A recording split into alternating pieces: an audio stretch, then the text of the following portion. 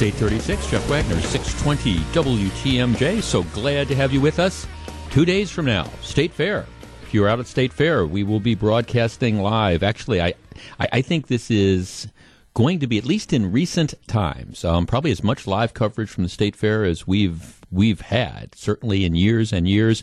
Our coverage starts every weekday. I'll be out there at 8:30 in the morning. Scafidi and Billstat will be there. John McCure will be there. Sports Central will be there. News broadcast from the fair. If you are coming out, be sure to stop off and say hello. And as we do every year, kind of our lead into the State Fair, Cream Puff-a-Palooza, tomorrow morning, 6 a.m. Scafidi and Billstat will be outside the parking lot to the north of the Pettit Center that runs parallel to the freeway there. And starting at 6 a.m., the first 300 cars, it's 300 this year, get a six-pack of cream puffs. And you can take them to work, you can take them home, you can eat them in the parking lot. But the first 300 cars, and I did that for a number of years and just absolutely loved it. I've told the story. You arrive at 5:40 in the morning or 5:30 in the morning, and there's already cars all through the parking lot, and they're lined up down on 84th Street. So tomorrow, first 300 cars get a six-pack of cream puffs. Get in line early. I guarantee you they go fast. But it's kind of our way of starting off State Fair coverage. All right, we start off today's program like we start off every program. Three big things I think that you need to know about, to talk about at the water cooler, or at the gym, or at lunch, or wherever. All right, story number one. I am not surprised that this happened. I am surprised that it happened as quickly as it did. 11 days ago, President Trump, over the objections of his chief of staff, over the objections of his press spokesman, and over the objections of a lot of other people, decides to reach out and appoint a New York financier who, well, looks like he came from the casting call from The Sopranos. If you think about the classic example of what you would expect sort of a New York mobster to look like, and I understand I'm stereotyping, and for all the New York mobsters out there who are offended, I apologize, but he looked like he was casting call from The Sopranos, this Anthony Scaramucci. He appoints, this is the president, appoints him to be his communications director, and then further says, you're going to report directly to me. So essentially, he's going to be unfettered with regard to the organizational structure in the White House. Scaramucci then apparently, and I got to think he did this with the blessing of the president, Scaramucci goes on this obscenity-laced tirade in a phone call to a reporter from the New Yorker magazine. And we talked about this. He was saying things that a lot of times when people use phrases that are profane or vulgar, and I can't say them on the radio, I'm at least able to, I don't know, shape them and describe them in a fashion so you understand what they said without me saying it. He was saying stuff I honest to goodness, I tried to figure out, how can I say what he said? How can I convey it? And I gave up because some of the stuff was just so vile and so vulgar. And this is coming gratuitously from the White House communications director. And look, and I understand that being foul-mouthed in the White House is nothing unusual. Barack Obama used to joke that Rahm Emanuel, the Godfather, now the sort of semi-thug mayor of Chicago, he was Obama's chief of staff, and Obama used to always joke that, how did the joke go? He said that Rahm Emanuel, he could never call up his mother and wish her a happy Mother's Day because there's only one word that he is capable of putting after the word mother, and so he could never say Mother's Day. That was so. There's just no question that you have vile and vulgar people that have been in those jobs, people who talk dirty, but you don't necessarily.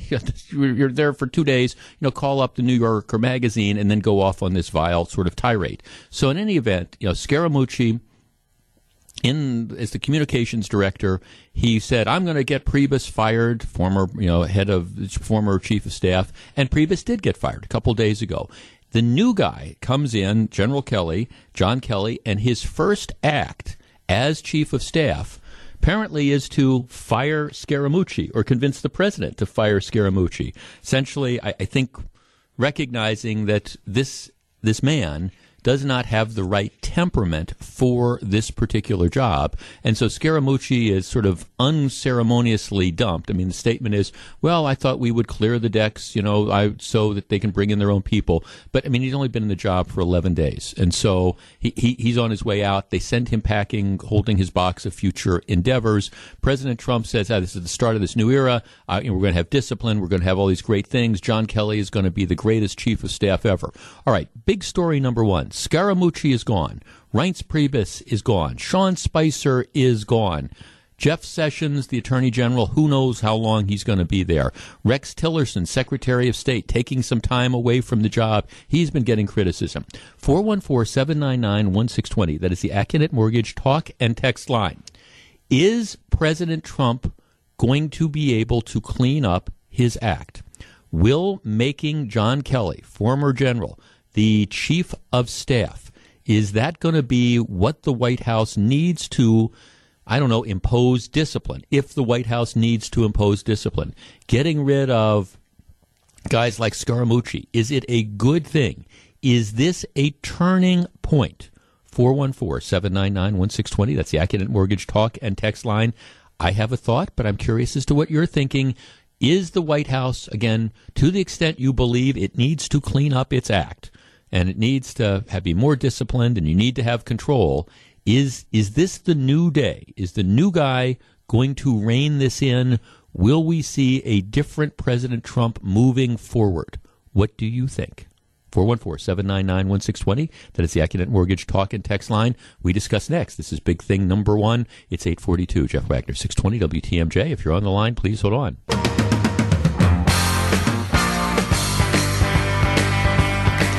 It's 8:45. Jeff Wagner, 620 WTMJ. Apparently, the way the reports are going is initially President Trump was thrilled that Scaramucci took it upon himself to call the New Yorker and go on this obscenity-laced tirade against Reince Priebus and some of the other people in the White House. That's telling him. Apparently what happened after that is some of his family members, and I'm not sure that there's anybody that the president listens to, but to the extent he does, it's his son-in-law and it's his daughter. They were at least initially supportive of Scaramucci because they wanted Priebus out, and they saw that this was a way to kind of do that, to kind of stick the knife in, but they're not the ones that have to do it. You let this guy come in and do that, essentially. Over the weekend, though, as they started thinking about, the way Scaramucci behaved, the thought, I think the phrase that kept running around, my guess, was loose cannon. And the more President Trump apparently thought about it and the people close to him thought about it, they sort of recognized that the Scaramucci character was that proverbial loaded loose cannon rolling around the deck. And sometimes it's going to explode and shoot off the cannonball in the correct direction, but sometimes it's going to shoot off the cannonball when the barrel is pointing down at the deck. So ultimately, I think the family members, went to the president and said, this guy's probably not in the right position. And we know you like him and we know you can relate to him, but it's probably time for him to go. And then, of course, you brought in the new chief of staff, John Kelly, who views his job as one of imposing discipline on a White House staff that is always, in the best case scenario, like herding cats. In the Trump administration, it's just, herding cats multiplied. And I think John Kelly, who perhaps has a lot more class than some of the other people that are around, recognized that this just isn't what you do. So Scaramucci's days were numbered. Here's the overriding question, though. Where do we go from here? I don't think, regardless of whether you support the president or not, whether or not you agree with the president's policies or not, I don't think you can disagree with the notion that the first 6-7 months of this administration, at least the impression that has been conveyed, has been that you have a White House in chaos. You have, as far as you have a lack of focus on policy, you have a president who is kind of more than kind of distracted, and who bounces from thing to thing, says stuff that candidly does not help his cause. So, and you've had aides that have been unable to rein him in. So clearly, I think bringing in this new chief of staff, if the idea is that he is going to impose discipline, that's great. The problem is this. while on the one hand, you want to allow Trump to be Trump. That's the phrase, because that's what got him elected. And he's 70-some years old, and you're not going to change him. Okay, that's the one hand. You want to let that go. The flip side is, no, unless you can figure out a way to rein in the excesses of the president, you are not, at least in the minds of the majority of the public, and the president's approval ratings are now down below 40% in the Rasmussen poll, and that's I don't know that that's ever happened before. So now you have the tumbling poll numbers, and I know there's some people that don't believe the polls, and it's not, in my opinion, it's not really about policy. What it is about style. And you need the chief of staff, you need somebody to change the style, and you need the president to be willing to have his style changed. I would not argue that the president should give up Twitter. He's not going to give up Twitter. I would argue that what he says on Twitter should be disciplined. If you want to go around or over or under the mainstream media to get your message out, social media is a great opportunity to do that. And it exists, and it's a way to diffuse what is the obvious liberal bias in the mainstream media, and I think that's great. The problem is when you, wake up at 4:30 in the morning and see something on cable news and get a wild hair up a certain part of your anatomy and then grab your phone and start sending things out. I mean, I felt bad for Reince Priebus. The word was, well, he was a micromanager. He was running from meeting to meeting trying to control things. Well, of course he was. I mean, my goodness, when you have the president who is not exactly showing discipline, you gotta, and you're the chief of staff, you gotta control what's going on. And so I'm sure he would do that. Can you imagine a more thankless job than working in the administration the first few months? It's a Sunday morning. You think you're going to have breakfast, go to church, play golf, whatever, spend some time with your family, and you wake up, it's 5:30 in the morning, and you're getting calls from the media because the president has grabbed his phone and is tweeting out things that he was being, for whatever reason, claiming he was wiretapped by his predecessor. And there goes your Sunday, and there goes your message on health care for a couple days. So, I think John Kelly coming in as chief of staff is a positive thing. I think dumping the mooch is a positive thing. I think trying to impose order is a positive thing. The question is going to be, will the president allow him to do that? And that is the open issue moving forward. If I were a betting guy, my bet would be that this honeymoon period right now, the president yesterday saying that he thinks John Kelly is going to be one of the greatest chiefs of staff ever. My guess is the honeymoon is probably going to wear thin, maybe in the next 4 or 5 or 6 months. But I hope not, because, again, I think the president's biggest problems are with style, not with substance. This is a way to deal with that. All right, big story number 2 is coming up. Mitch McConnell says we're walking away from health care. Is that the right way to deal with things? We discuss next. It's 8:51. This is Jeff Wagner.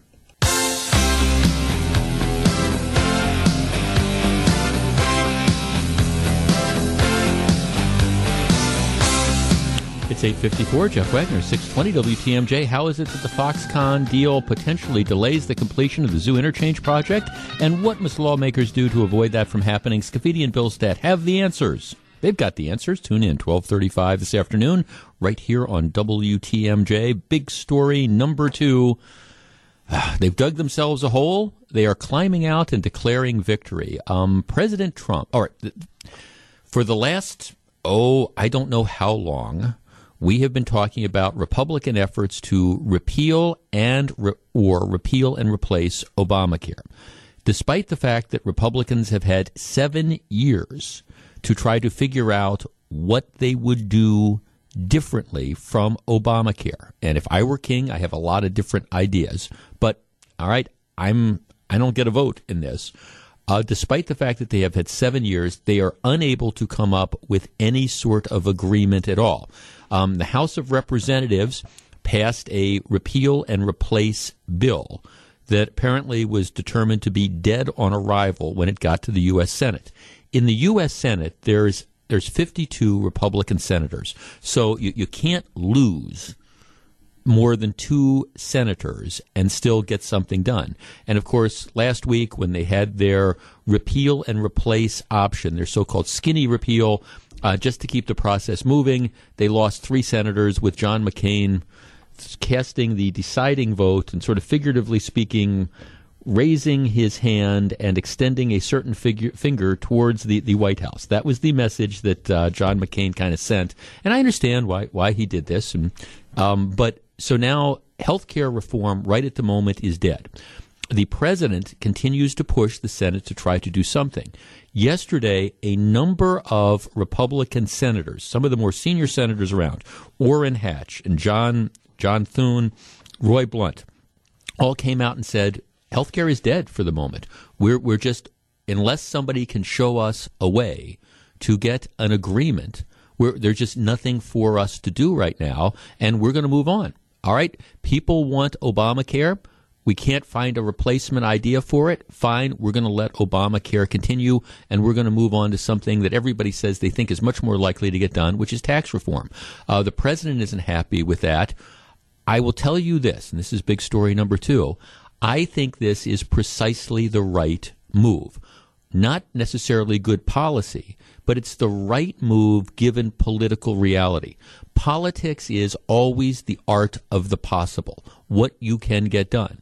And the bottom line right now is that you have the Democrats who are united in maintaining the status quo, which is Obamacare, despite the fact that most of them know that Obamacare is failing. I don't care what the headlines are in the local newspapers. The reality is that Obamacare right now, you have insurers who are pulling out of the exchanges because not enough healthy people are buying insurance through the Obamacare exchanges to make up for the claims being filed by the sick people. That's just the reality. So insurance companies are losing money hand over fist on these exchanges.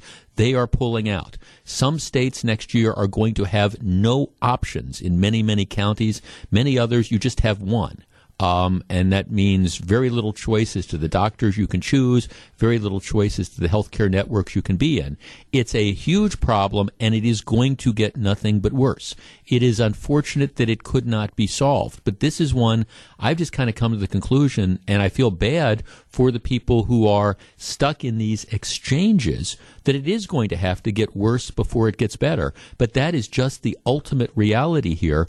Apparently, there's no agreement. Some people think we need to go farther. Some people think we don't need to go as far. And the Democrats pretty much say, okay, well, we don't want any changes at all. We're not going to cooperate in any sort of repeal or replace. I see no choice other than to let things continue to get worse. They will get worse. And at some point in time, I think even the Democrats are going to recognize that major things need to be done. Maybe you're going to be able to get a consensus. But I completely agree with leadership of the Senate right now. Politically, why bother going back? Why continue to have this debate when you do not have an agreement on what needs to be done, and any changes you try to make are going to be ripped and ridiculed in the mainstream media? All right, so people want Obamacare. Let them have Obamacare, and let's see where we are a year and a half from now. And I understand that means some people are going to take the brunt of it, and they're going to have problems, but nevertheless, sometimes things have to get worse before they can get better. All right, coming up next, big thing number 3, mark the tape. The Milwaukee Common Council gets it right. Stick around. It's 8:59. It's 9:08. Jeff Wagner. So, Mike, you happy the Brewers didn't make any major moves at the trading deadline? Yeah, I'm pretty satisfied with that. You know, I think a lot of guys are having a really good season.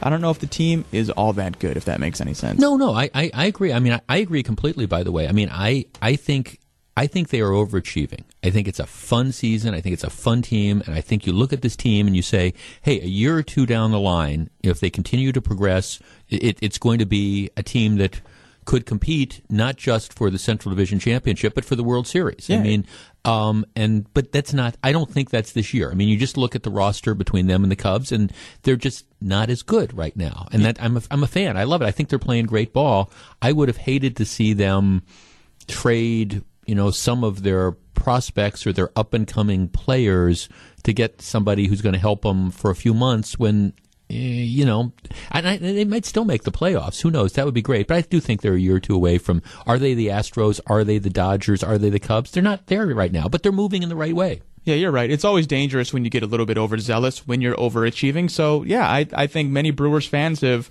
resigned themselves to ride this rebuild out, and I think it's the right move to stay a little cautious. I do. Now, my new producer, BD, do you agree with that too? You're a ball. You're now. I have to. I've been told I have to enunciate better because I'm at dinner last night. True story. And somebody comes up, recognizes me, and comes up and says, "I listen to the program every day." And I said, "Thank you. It's very kind of you. I like it a lot." I said, "So you've got a new producer, yeah?" And I said, "What's his name? VD?" And I said, "No, it's." I said, "No, it's not VD. It's BD. As it stands for Big Dog." Yeah. I said, "So I will endeavor to enunciate better." Right, the new producer on the show today and moving forward is the Big Dog, BD, not VD. So I just don't get those two things confused. But I would tell you the conversation amused me. I've been chuckling about it for. I said no, okay, I'll work on this. I will enunciate better. No, it's BD. All right, big story number 3. Mark the tape on this one because I don't say it very often. The Milwaukee Common Council, which oftentimes is the gang that couldn't shoot straight. Now, the Milwaukee Common Council, when you compare them to the clown car act that is the Milwaukee County Board, the Milwaukee Common Council comes off looking pretty good in a lot of things. But at the same time, the Milwaukee Common Council is also the group that signed off on allowing Tom Barrett to spend $100+ million on a 2.1 mile streetcar line that 10 years from now will be probably torn up and gone. But the Milwaukee Common Council yesterday, while they are willing to commit millions to the streetcar, at least made a stand on this rapid bus transit line, something that I have been admittedly semi-obsessed over the course of the last couple years, ever since Chris Abley and some people in the county came up with this idea. The rapid, and I say rapid, and I'm putting air quotes here, the rapid bus transit line, here is the plan. It would run from downtown out to Freighter, out to the medical college, right?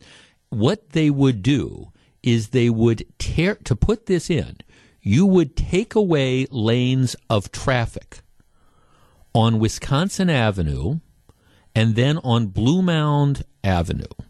The main east-west thoroughfare currently to get from downtown Milwaukee out to, again, the medical college, right? So they would take away lanes of traffic, taking them away from cars, and they would create dedicated bus lanes. And the bus drivers would also have the ability to monkey with the red lights, so they could, if they're coming up on one, they could make the lights stay green longer or whatever. But the operative thing is to put in this rapid bus transit lane system. The system, you take away lanes from cars on what is again a very, very busy section of urban streets. On top of that, if you think about Wisconsin Avenue going in the proposed bus line, rapid bus line, he says in quotation marks, would run out Wisconsin Avenue to about Hawley, and then it would jog south and go out Blue Mound Road. All right? Now, think of all the homes, think of all the businesses along that stretch, particularly west of Hawley Road, all these businesses. And what the business owners were saying is, apart from how miserable this is going to be for commuters, people aren't going to be able to get into our businesses if they have to drive. You instead of like being in a right lane of traffic so you can pull in, make a right-hand turn, and go into a business, you have to cross over a bus rapid transit lane. They were also talking about how this would make it impossible for people to get out of their businesses, and employees, whether it's customers or whatever. It would be a disaster. Now, why would you do this rapid bus transit line? Well, even in the best case scenario, they say maybe it would save 7 or 8 minutes. Okay, so we are going to disrupt businesses, inconvenience people, and bog things down to save 7 or 8 minutes. I mean, really? Now, some of the charlatans who have come up with this rapid bus transit idea are saying, well, if we put this in, it is going to increase bus ridership on this line by thousands a day. Anybody who believes that is smoking something. I mean, really, the only way it would increase ridership to that degree is if you essentially forced people out of cars. And maybe that's the ultimate plan. We're going to make it so difficult and so congested for people to drive that by taking away lanes that they have no choice but the bus. But at the same time, that's just not the way people are going to use this, at least not normal people. If you are going, let's say you have an appointment at Freighter, for example. You got to go to the hospital to have your knee x-rayed or something like that, and you live in the North Shore. You mean to tell me that you are going to drive from Fox Point to downtown Milwaukee, find some spot somewhere to park on the street, get out of your car, and then wait to take the bus to get you out to the medical complex, all to save 7 minutes? That's just nuts. It's not the way the real world works, but it's one of these kind of cockamamie schemes that the county board and the county executive come up with. Now, I don't think this is ever going to happen because it is contingent on getting something like $40-some million in federal funds. And under this administration, I don't think that is going to happen, and it certainly shouldn't. But even if you get the federal money, it's still going to be an outlay of the county taxpayers to help support this type of thing because it's not going to be self-supporting. Anyways, it's a really, really bad idea. I have been arguing about this for the longest time. Wauwatosa, which apparently wants to be Shorewood West, and the mayor of Wauwatosa sold out her constituents by signing up for this. Well, in comes the Milwaukee Common Council.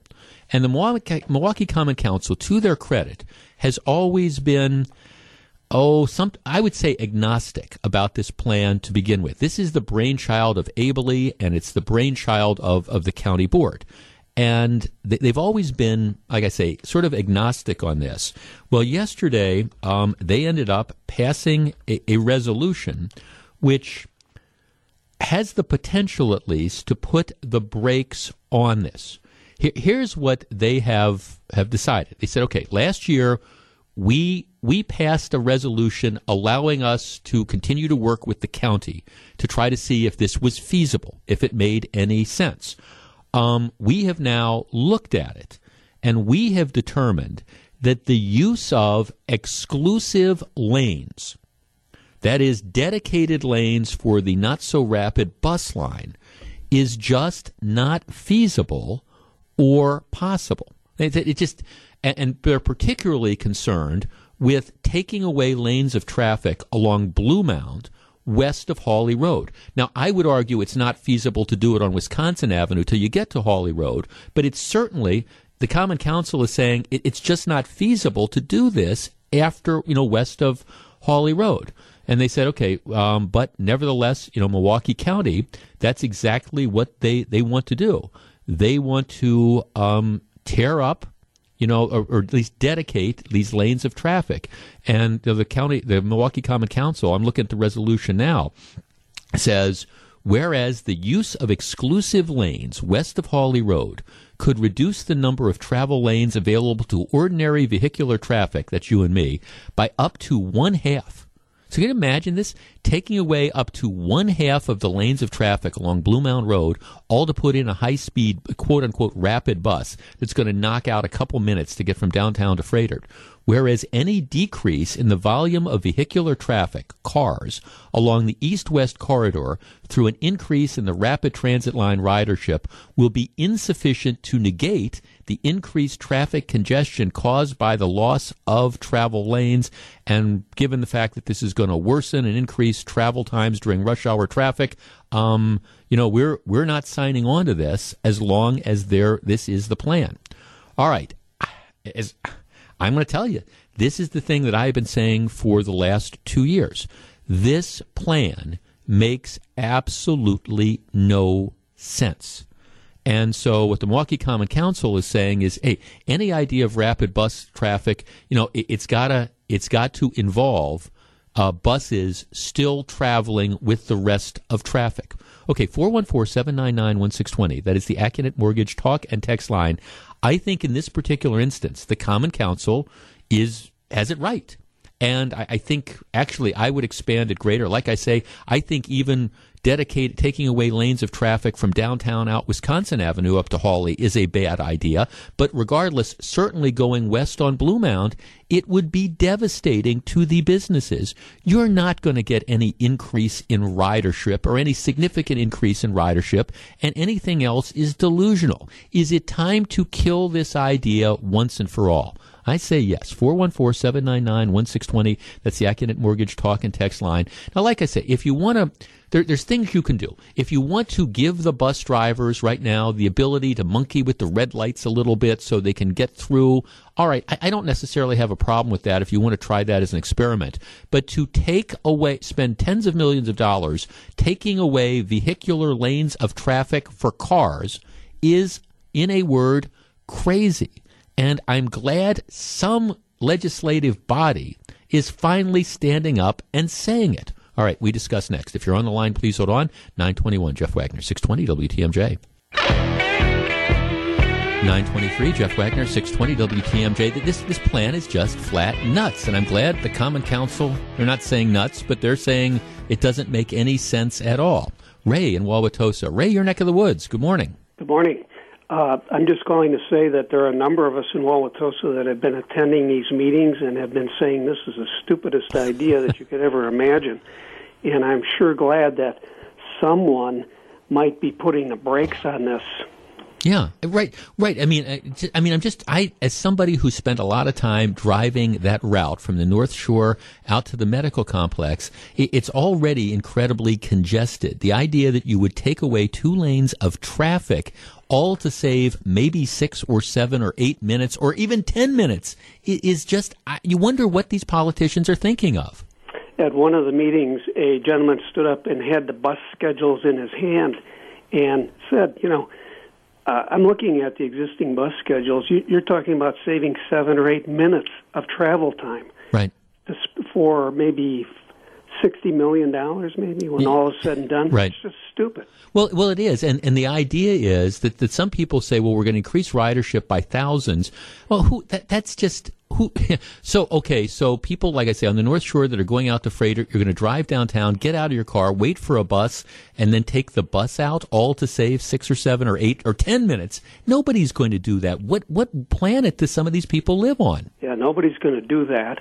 And the whole one of the ideas that they have is going to get people to stop driving on the freeways. Right. Which is just dumb. One of the things that we asked at one of the meetings is we said, well, why don't you do a survey of the employees out at the county grounds, and let's just find out how many people need to go from downtown Milwaukee, how many millennials need to go from downtown Milwaukee out to the medical complex. And the answer was, we can't do that. Right, because we don't want to know the answer. We don't want to know the answer. Because exactly. we know, right, thanks, right, because we know that, right. Okay, so yes, you're a doctor or a nurse at Freighter, and you're going to, I don't know, you're going to take the bus. It's just, now, look, I understand some people take the bus, and I am open to ideas if you think that, okay, if we make it, it's really going to increase ridership if we knock a couple minutes off, and there are things that you can do. Again, there's the technology that allows the bus drivers to maybe extend the light a little bit so they can go through. That saves a minute or two. But to take away lanes of traffic, Teresa in Milwaukee, you're on 620 WTMJ. Good morning. Good morning. I would love to provide an opinion on this. I am a lifelong East Side. I grew up on the East Side, went to UW Milwaukee, spent the first 27 years of my life never needing a vehicle and taking mass transit. So when I got married and moved to the west side onto Wisconsin Avenue, I had no choice but to take the mass transit system. I didn't want to drive my car to work. Right. Unfortunately, every day it would take me over an hour to get from near the medical college on Wisconsin Avenue to downtown Milwaukee to where I worked. And that was just absolutely ridiculous because it shouldn't have taken that long. Part of the problem was I'd wait 15 to 20 minutes to get a bus on the west side of Wisconsin Avenue. Unfortunately, what the county has done over the past 15 years is they've taken away bus routes, they've taken away bus times. So you get fewer buses and fewer bus routes. It's not convenient to take mass transit anymore. So a rapid transit isn't going to change things. Right. What they need to do is bring back the buses, bring back the route. And then people will go because then it will be convenient. Yeah, I mean, the idea, and you're talking about the reason you got off the buses is because it was taking you an hour to get somewhere, and a lot of that was the waiting time, right? If there is this demand, I'm 100% with you. If there's this demand, add some more buses, or again, help them with the technology so they can get through red lights or something like that. But right, if they're not riding the buses, just to save a couple minutes isn't going to motivate people to ride the buses, and it's going to create all this congestion and make it difficult for people to get into all those businesses. This is just a bad idea. Absolutely, I agree. And I think the city has potential to create better transit. Sure. The county has potential. They're just doing it, I think, the wrong way. I think what you have to do is make it convenient for people. People want convenience. Millennials want convenience. I'm not a millennial, but I want convenience. Right. I'd absolutely take it if they made it convenient. Right, and I guess thanks for the call. And see, and I think that's the key thing. Is the reason people aren't riding the bus between downtown and the medical college, is it because it takes 8 minutes too long? Will that really be what, shaves off the time? And the reality is, I'm with you. I don't think that has anything to do with why people do or don't ride the bus. Now, if you want to add more bus lanes, like I say, there's all sorts of stuff that you can do and tinker around the edges. But spending $40-some million to create dedicated lines. Now, I'd also acknowledge, I think this is ultimately part of Abley and the county board's stalking horse for light rail. The idea is going to be, okay, now we've got these dedicated bus lanes that are in there. Tell you what, let's tear up the street and let's run the streetcar there, which, I think this is all going to be an epic fail. But at least for the moment, the Common Council in Milwaukee is asking the question that the mayor in Wauwatosa, the Wauwatosa Common Council, and the Clown Car Act that is the Milwaukee County Board has refused to ask. It's 9:29. This is Jeff Wagner. Jeff Wagner, 620 WTMJ. As a matter of policy, I've stopped commenting about, I generally do not comment about this PolitiFact feature that they put in the local newspaper because it is so out of touch with reality that it's kind of like, why bother? But having said that, there is a doozy, an absolute doozy.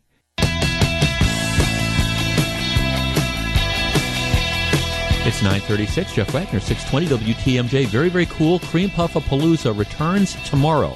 This year, we're giving Scafidi and Billstat the chance to hook you up. It's a lot of fun. I did it for years. Glad they get a chance to do it this year. Join the guys tomorrow morning, beginning at 6 o'clock in State Fair's North Lot. That's the lot right in front of, to the north of the Pettit Center, where they'll be handing out a 6-pack of cream puffs to the first 300 cars that enter. There's 300 6-packs of cream puffs, first come, first serve. It is the 2017 Cream Puff-A-Palooza, bright and early tomorrow morning, starting at 6 o'clock with the Wisconsin State Fair and 620 WTMJ.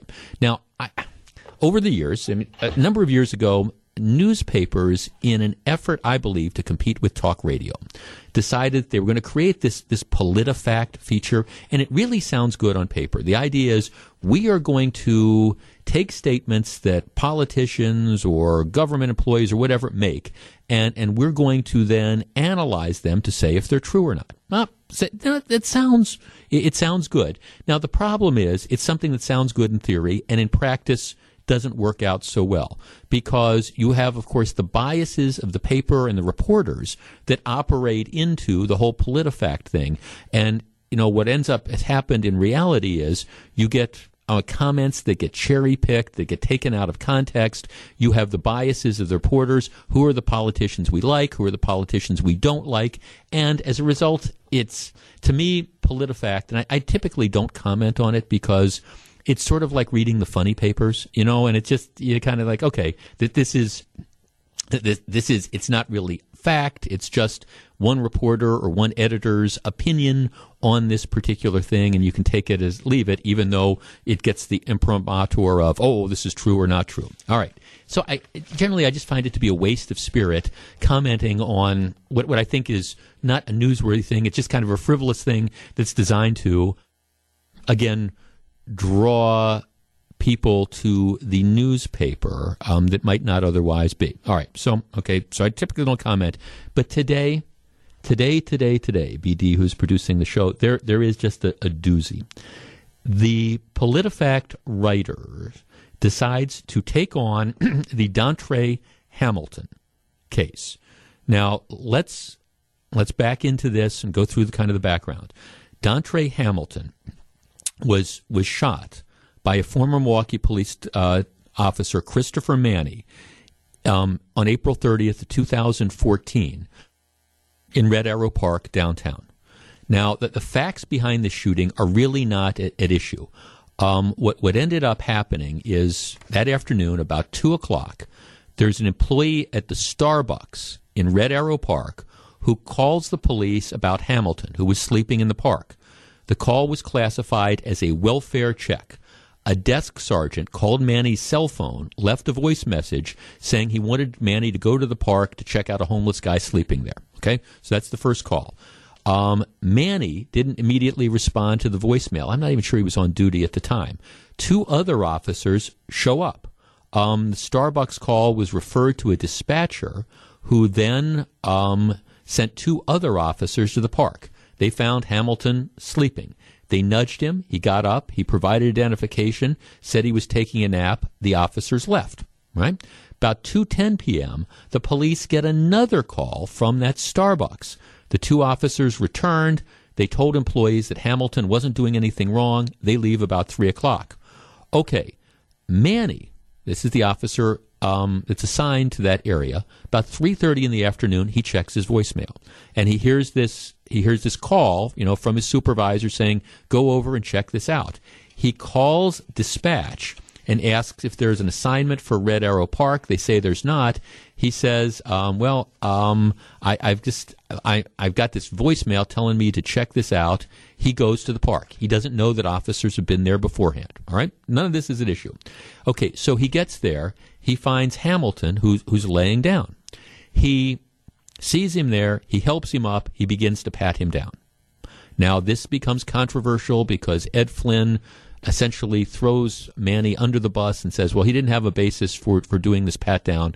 I disagree with that. Other people don't think he had a basis for it. I think he did. But regardless, all right, he does the pat down. Hamilton resists. At that point in time, Hamilton is resisting. There is a fight that breaks out. Hamilton grabs, ultimately, the cop's baton and starts hitting him with that. At that point in time, Manny pulls out his gun and shoots Dontre Hamilton. As part of this ongoing struggle that has occurred, we all know what happens after that. Manny ends up getting fired, not for the shooting, but for the quote-unquote improper pat-down in the first place. No criminal charges are brought against Manny. There's a civil lawsuit that ends up getting settled for a couple $1 million. Okay, so that's the background of this. Gwen Moore, the congresswoman from Milwaukee, that area, she takes to the floor of the House of Representatives the other day, and she's arguing in favor of Congress taking up a bill which would require law enforcement officers undergo training on de-escalation techniques to assist in reducing the need for the use of force. So she's arguing we should fund this and all officers should be required to take it. I take no position on that. But on the floor of the House of Representatives, she starts talking about various police shootings. And she says, if you're killed at 31 years old, like Dontre Hamilton, who was shot 14 times by police for resting on a park bench in Milwaukee, nursing home care is not your priority. You won't have the fortune of living that long. So the statement is, if you're killed at 31 years old, like Dontre Hamilton, who was shot 14 times by police for resting on a park bench in Milwaukee, nursing home care is not your priority. Dontre Hamilton, she claims, was shot for resting on a park bench in Milwaukee. PolitiFact takes on that statement and finds that it is mostly true. A statement that is accurate but needs additional information. All right, 414-799-1620. That is the Accunet Mortgage talk and text line. I'm sorry, but this is one of the most ridiculous things that I have ever heard. In my opinion, Dontre Hamilton was not shot for resting on a park bench. Dontre Hamilton was shot because he got involved in a fight with a police officer. He took the officer's baton and started hitting the officer. It had nothing to do with Dontre Hamilton resting on a park bench. The implication of this statement is you have a police officer that essentially came up and executed the man. There is, in my opinion at least, a complete disconnect between Hamilton's resting on a park bench and the ultimate shooting. But PolitiFact finds, and the reporter, and PolitiFact it's a reporter, finds that, gee, this is mostly true. So what do you think? 414-799-1620. That is the Accunet Mortgage talk and text line. Do you think that Dontre Hamilton, who was shot 14 times by police, was shot for resting on a park bench in Milwaukee? 414-799-1620. That is the Accunet Mortgage talk and text line. 947, Jeff Wagner, 620 WTMJ. I'm sorry, this just demonstrates how biased and how ridiculous some of these features are. Dontre Hamilton, contrary to the claims of Congresswoman Glenn Moore, was not, and apparently PolitiFact, which says it's mostly true, was not shot for resting in Red Arrow Park. Dontre Hamilton was shot because he got into a fight with a police officer. He took the police officer's baton and was hitting the police officer with it. That's why he was shot. It's not like an officer walks over to the park, sees a guy sleeping there, pulls out a gun, and executes him. And yet PolitiFact says, oh, that statement is mostly true. In what world is something mostly true? 414-799-1620. Joe in Waukesha. Joe, you're on 620 WTMJ. Yes, good morning, Jeff. How are you? Hi. Very well, thank you. This is kind of frustrating to me. Well, the PolitiFact statement is actually false, and I would classify this as fake news. It's something you see every day, fake news. Well, it's certainly a fake interpretation of the news. I mean, it's really, now thanks for calling. It is certainly a bizarre interpretation of this. Again, I understand there's been a civil settlement. We understand what happened. This was an unfortunate type of thing. But Gwen Moore clearly is trying to inflame people. The idea that, okay, and the impression given is this police officer goes out and essentially executes someone for sleeping on a park bench. Well, no, that's not accurate. That's not even accurate in the first place. He wasn't shot. It had nothing to do with him sleeping on a park bench. The incident occurred because he ended up, again, struggling with authorities. Now, whether the officer overreacted or not, okay, that's fine. You can have that discussion. But it has nothing to do with the park bench other than the fact that that's what got the officer to investigate this in the first place. And shame on the reporter and shame on the Journal-Sentinel for allowing Gwen Moore to get away with what is, I think, an inflammatory and a very, very unfair comment. Chris and Racine. Chris, you're on 620 WTMJ. Good morning. Good morning. I just kind of think, just like the last caller was saying, and not only that, I think it's like she could have used it more as like a headline to grab people just to kind of make them look at the situation. But I think, kind of like everybody's saying, like to leave out all of the details. There's definitely, I watched the whole entire trial, and there's multiple different layers of complexity there. Well, right, and in fairness, and now PolitiFact does describe the events. As a matter of fact, I was kind of working off one of their summaries, but it's their conclusion. They look at these facts, the different calls. They come to, citing these facts that are the different calls, and that's all accurate. But then they draw the conclusion that Gwen Moore is mostly true when she claims that he was shot because he was resting on a park bench, other than the fact that is what generated the call. People get investigated by police all the time for, loitering or whatever. They don't end up getting shot. He wasn't shot because he was resting on a park bench or sleeping in the park or whatever. The incident occurred because he decided that he wanted to fight with the police, and the officer ended up having to use deadly force. You can argue if the officer was right or not in the exercise of that deadly force. That's not the question. The question is, why did this happen? And it had nothing at all, at least in my opinion, to do with the fact that he was resting on a park bench. And it's just, I guess, infuriating to suggest otherwise. Andrew in Greenfield texts, whenever they give a rating that includes mostly, that's a code that they know the answer is bogus. What's the difference between mostly true and mostly false, except that you get to associate the word for a statement that you know is bogus? Kind of an interesting point. And again, you can draw your own conclusions, but all right. In the case of Dontre Hamilton, did Milwaukee police shoot a man for resting in a park? Of course not. They shot him for getting involved in a struggle and threatening the life of a police officer. Period. It's 9:52. Jeff Wagner, 620 WTMJ.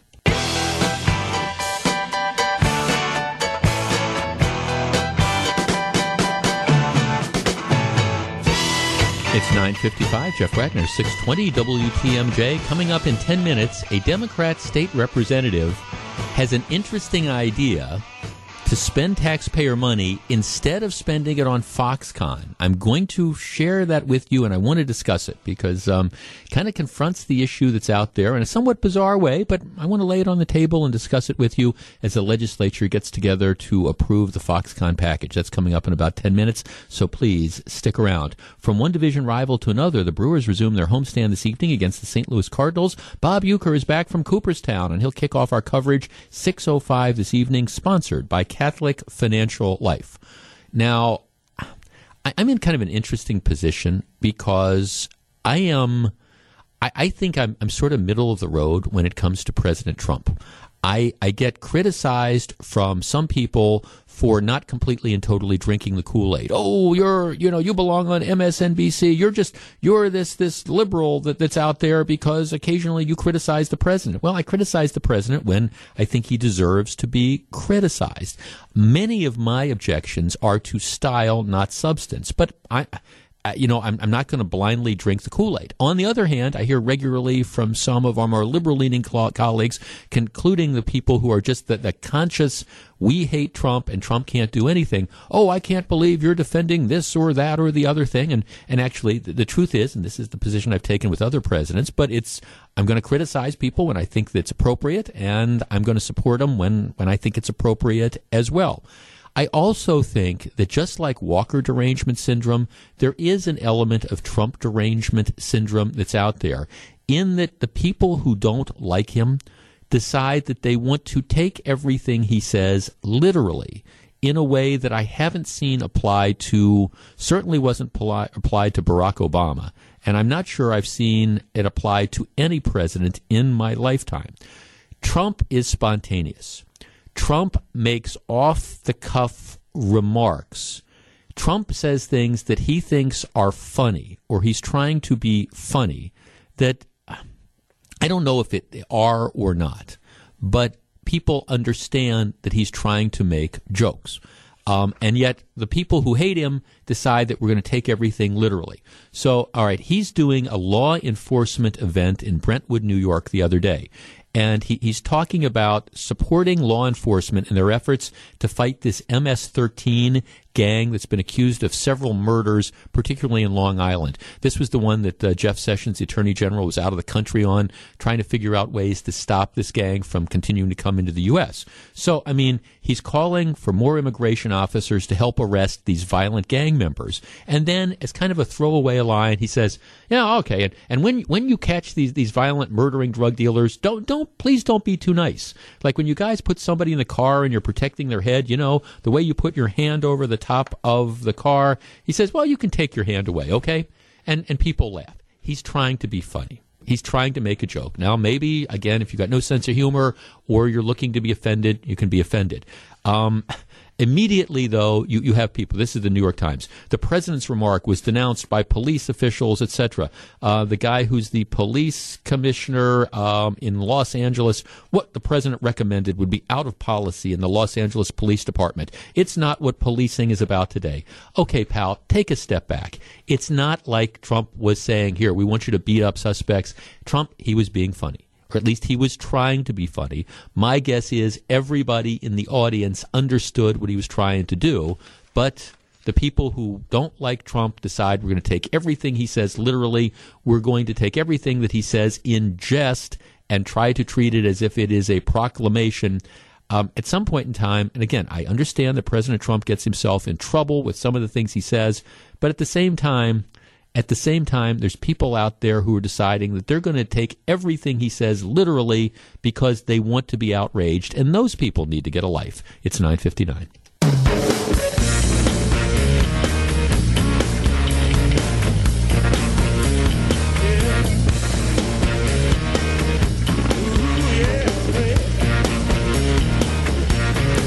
It's 10:09. Jeff Wagner, 620 WTMJ. So glad to have you with us. This is kind of interesting. Jonathan Brostoff is a very liberal state representative from Milwaukee. And he's written an op-ed piece. I saw it in one of the local websites, Urban Milwaukee. I don't know if it was written for others as well. But it gives his opinion on the Foxconn deal.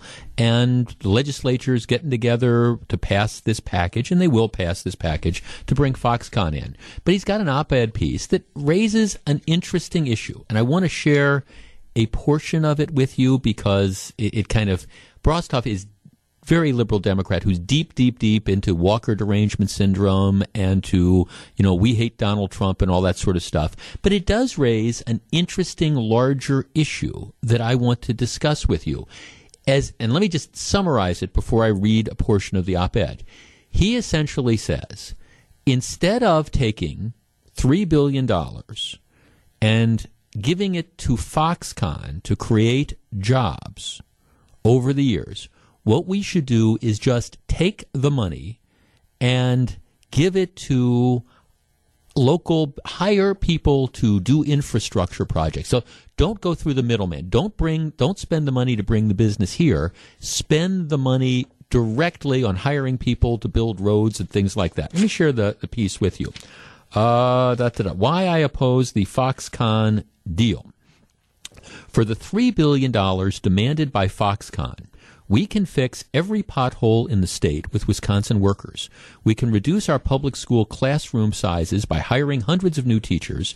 We can reinvest in our university system and still have money left over. Instead, Scott Walker is working with billionaire private interests to fleece the public and demand that we pay the price tag. When approaching a venture like this, it's important to look at who we are dealing with. Scott Walker, Foxconn, and Donald Trump. First, we have Walker, a politician whose credibility on jobs is lacking. Remember, this is the same guy who lied about creating 250,000 jobs in his first term. Strike one. Then we have Foxconn, the same company that lied about the factory they were going to set up in Harrisburg, Pennsylvania. Strike two. Finally, we have Trump, who is personally taking credit for single-handedly making this happen. I can think of no politician in American history who has lied more about everything and anything. Strike three. So are we asking Wisconsinites to put their trust and billions of tax dollars into a deal with these three unworthy entities at the helm? Now, let me just stop there. The argument would obviously, I think, be more interesting and better if he wasn't just so deep into the anti-Walker, anti-Trump derangement syndrome. But, okay, here's where he gets to the substance. Instead of wrestling with the proportion of extortion, that would be money to Foxconn, why not cut out the graft and just hire Wisconsin workers directly? If we're serious about tech investments, we have a nationally renowned university system that would be a much better investment. Over the years, we've let ourselves accept this race to the bottom where we have to bribe mercenary companies to lure them to our cities with big dollars. These are huge companies with no loyalties to the places they're coming to. The loyalty is only to the payoff money they demand. They bribe. They threaten politicians with campaign dollars, an army of highly paid professional lobbyists and public relation firms. Cowardly politicians sell out their communities, often leaving them with the bill, regardless of whatever promises end up getting fulfilled, and usually at a higher cost than initially proposed. The extortion continues and the process repeats. This is a terribly inefficient use of resources. Tons of money should not be going to subsidize jobs through corporate welfare, especially when these jobs may well be lost to automation in a few years or moved because of a bigger payoff from somewhere else. I'm in favor of economic development, and I'm against crony capitalism. A better use of our resources for economic development would be to invest in small businesses already invested in our state and here for the long haul. Not some company that wants to suck as much of our resources as possible and then leave us as quickly as they came. Even if you still support this, don't get it twisted. It's like the middle-class dad spending his mortgage at the casino for a moonshot hope that he can pay for his kid's college tuition with a wink, some optimism, and a lot of luck at the craps table. Not sure I follow that analogy, but it's instead we need to make sound, fiscally responsible decisions. Leave the casino, spend less than we make, and get a good night's rest, because there is more than enough work to do in the morning. Another path is possible if we're willing to do the courageous thing and take a stand. If we're willing to spend billions of taxpayer dollars, then let's employ Wisconsin workers, fix every hot pothole in our state, hire community connectors and park staff, invest in renewable energy infrastructure, etc., etc., etc. We don't have to say yes to this shiny headline-grabbing proposal. Trump has perfected the art of the steal. Isn't that clever? And it's up to us to stand up and keep it real. Real jobs that will build our economic stability and real investment where it's needed. Let me cut through all this. What he is saying is, rather than giving money, I wonder how he felt about the Bucks Arena, just wondering. But rather than giving money to Foxconn in terms of incentives to come in, to build a facility, to hire, they say they're going to spend somewhere in the neighborhood of $7 billion just constructing this facility. Instead of doing that, we should take $3 billion, the money that we're talking about giving in incentives, and just ignore Foxconn and just go out and hire Wisconsinites or Wisconsin businesses to fix the potholes in the roads, et cetera, and hire more teachers, et cetera. Why give the money to the business that is then going to provide the jobs? Why not just pay for this in the first place? All right. Does that have any appeal? 414-799-1620. That is the Accunet Mortgage talk and text line. His idea is, why give the money to Foxconn and hope that they're going to create good-paying jobs? Let's just spend the money on our infrastructure, hire more teachers. That way we know that Wisconsin residents get the dough. All right, is there a problem with this argument, or is it appealing? I'll tell you what I think, and we'll discuss. If you're on the line, please hold on. It's 10:16. Jeff Wagner, 620 WTMJ.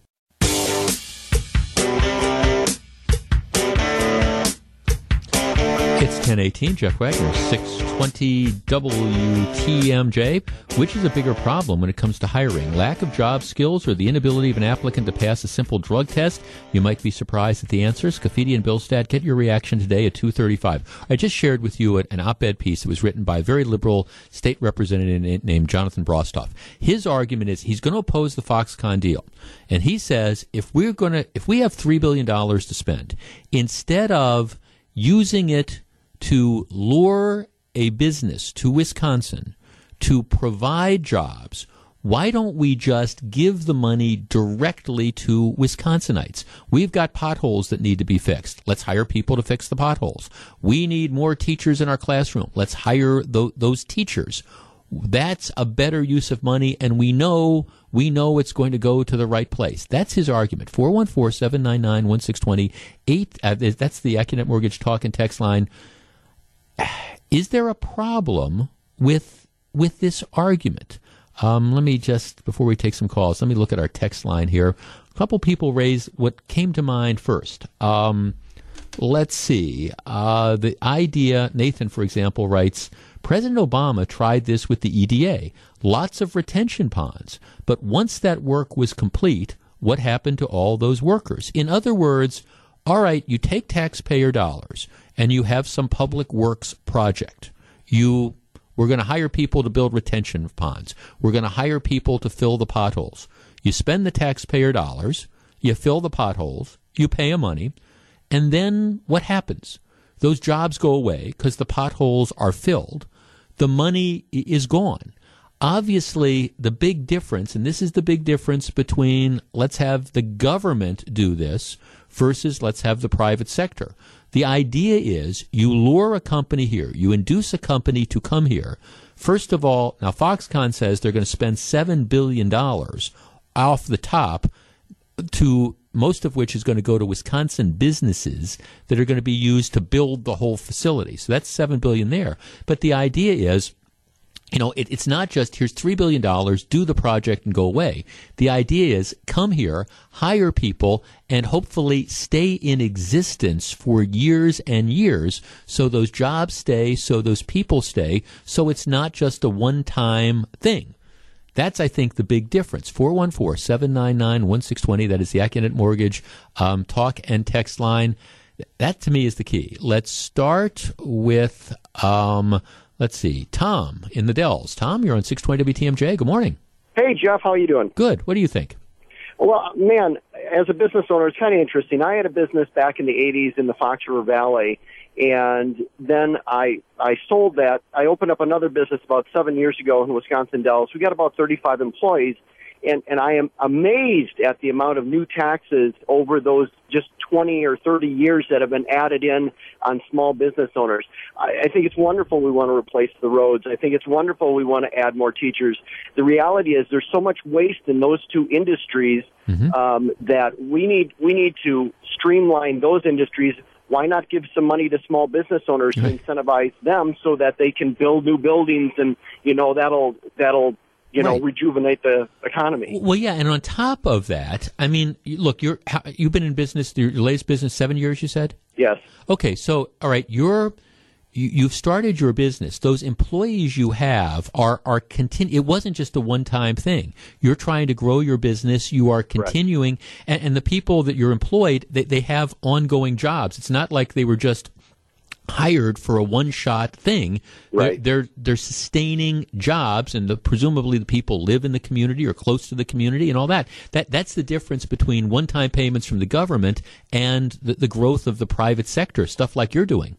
Yeah, and the other thought I have is when I had that business in the Fox River Valley, they were going to be bringing in another really big business, and so all sorts of tax incentives, and I get it, but at the same time, it's like, okay, so I went to the chamber who we belong to. I says, well, what are you doing for the little guy? Well, you're kind of small, and it's like, okay, yeah, no, you can see the frustration. Oh no, absolutely, and thanks. No, and I appreciate. That's always the issue, kind of with winners and losers. For example, the city of Milwaukee, they cut this deal where I don't want to say it's a bailout, but they've cut a very, very friendly deal to keep Boston Store as the anchor on the north side of the Grand Avenue development. And they've cut a very, very friendly deal because they think they need that. And that's okay. But, I've always thought about, okay, what about the guy that's been in business that runs the 8-person auto shop or something, 20 blocks down the road? What's going to happen if he goes in and says, hey, I want my own economic development package? Well, the answer is he's going to be told to pound sand. But I thought this was an interesting piece because to me it is it shows the difference in philosophies. You have a very, very liberal state representative who says, let's take the taxpayer dollars. Let's make one-time expenditures on public works projects. That's a better use of the money, as opposed to saying, let's take the money, let's bring a large company in, let's let them hire people, and then we get the money back over time.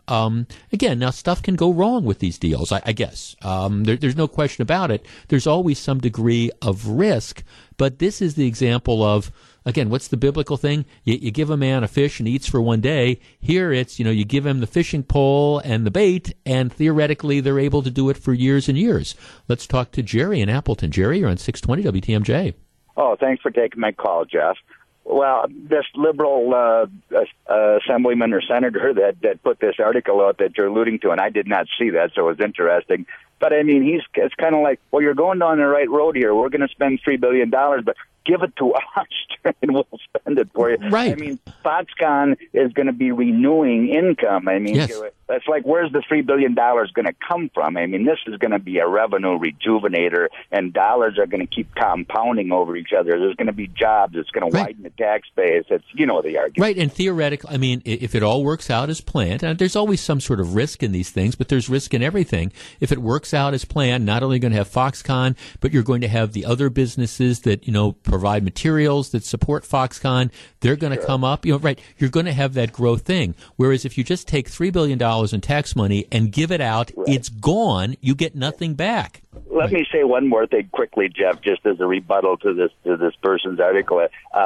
Tom Barrett's talking it up pretty good in Milwaukee, and Peter Barca was talking it up pretty big down in his district. So, but they'd love. Some of them would like to throw a pail of cold water on this. It's killing them. Well, they would, because the political reality of this is that Scott Walker's going to get credit for this, and there's some people that are deep in the Walker derangement syndrome mode that just don't want anything to do this. And this is the politics of it. If this were 12 years ago and Jim Doyle did something like this, the people that are writing pieces like this, you'd never hear the word corporate welfare. They would be doing the happy dance. Look at this. We're bringing all this giant company here. Look at what this is going to be. Oh, great. But because it's Scott Walker, well, no, we can't give Walker any sort of credit. These people that are out there rooting for the failure of the state, it is very, very frustrating. And look, and I understand that there are some risks to this, but this whole idea of corporate welfare, well,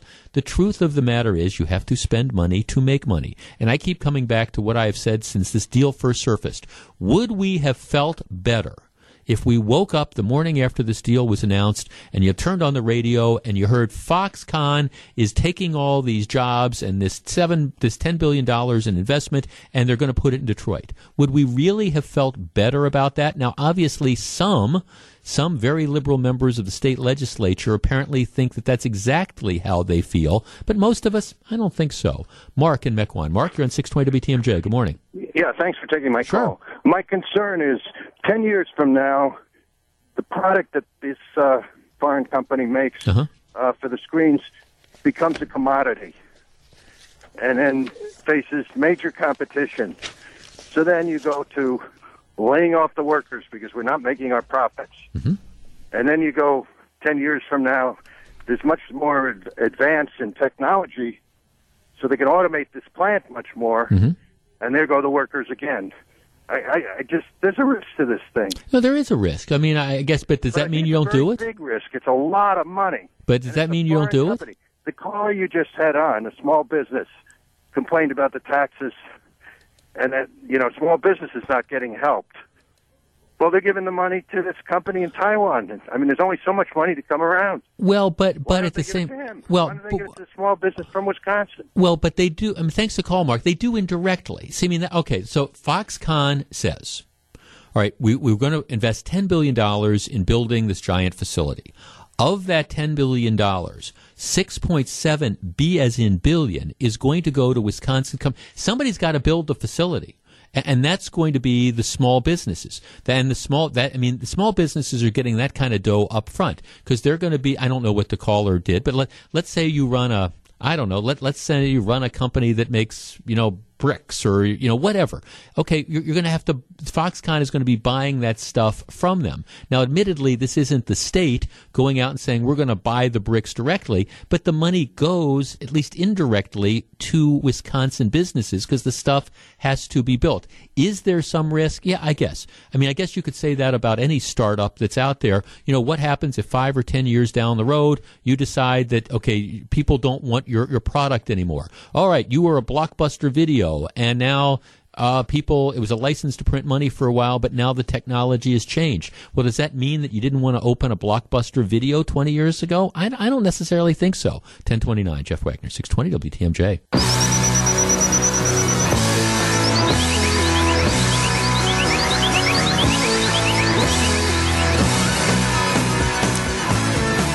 It's 10:37, Jeff Wagner, 620 WTMJ. So glad to have you with us. There's a new, potentially more dangerous threat being posed by North Korea's recent missile tests. John McCure tells you what it is and what's being done about it. That's at 4:20 this afternoon.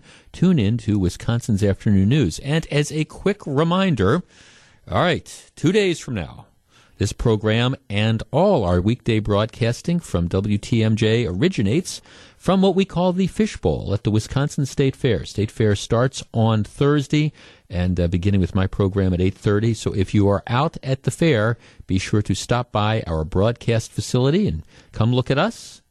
Remember, we can also look back through the glass so we can see you as well. But stop on out and say hi. It's one of my very, very favorite times of the year. I love the facility out there. I love everything to do with the State Fair, so I'm very much looking forward to that. All right. After much argument over the legislation and over a series of court cases that pretty much resolved themselves yesterday, starting tomorrow, if you travel down to Chicago for whatever reason and you go into a restaurant or a grocery store, it's a hot August day, and you decide, you know what, I want to get a cold soda pop. I want to have a Coke, or I want to have a Diet Coke, or I want to have one of those flavor. I want to have a Snapple, but I want to have this. I want to have a Snapple, and I like their iced tea. I want to have that. If you decide that you are going to do that, be prepared to pay more, because starting tomorrow in Cook County, there is a 1 cent per ounce tax that will be applied to the purchase of any sugary soda or artificially sweetened soda. So a Coke Coke with sugar, Diet Coke qualifies as well. The tax applies to soda, diet soda, ready-to-drink sweetened coffees and teas, sports and energy drinks, and juice products that aren't 100% fruit or vegetable juice, among other beverages. So it's 1 cent per ounce. For example, if you go into a grocery store and you buy a 2-liter bottle of Mountain Dew, right? Normally that 2-liter bottle costs about $1. You will incur a 67-cent tax on the soda. The Mountain Dew is $1. You will pay 67 cents in tax. And I don't know if they have a sales tax in Cook County on top of that or not. But the soda tax will be 67 cents. I buy Diet Coke. So let's say you buy a 12-pack. Typically, I'll go to the grocery store. I'll buy a 12-pack of Diet Coke. So you get 12-ounce cans. That means whatever you're paying for the 12-pack of Diet Coke, I don't know, sometimes you get it on sale, $3-4. There'll be an added $1.40-some-odd cents tax that would be applied to that 12-ounce sleeve of Diet Coke. It doesn't apply if you go into a Starbucks, for example, and you buy one of their pre-mixed things that has sugar in it, it applies. It doesn't apply if you go and you ask for them to make you a Frappuccino. It doesn't apply if you order a black coffee and put your own sugar in. But essentially anything that comes in a can or comes in a bottle that's pre-mixed that has sugar or artificial sweeteners, they'll put it in. You pay the tax.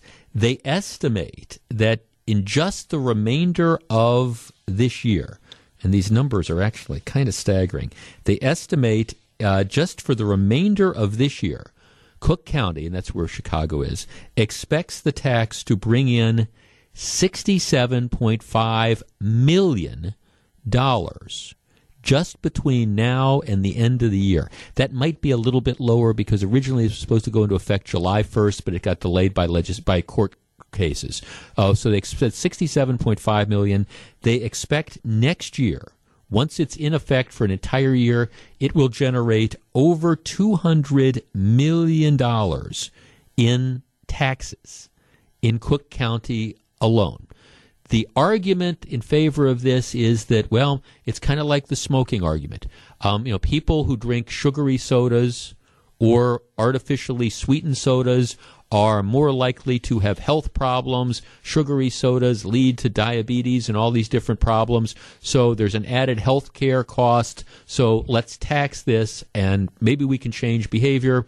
But also, if we generate $200 million a year, that's a lot of money that we can spend on other needs.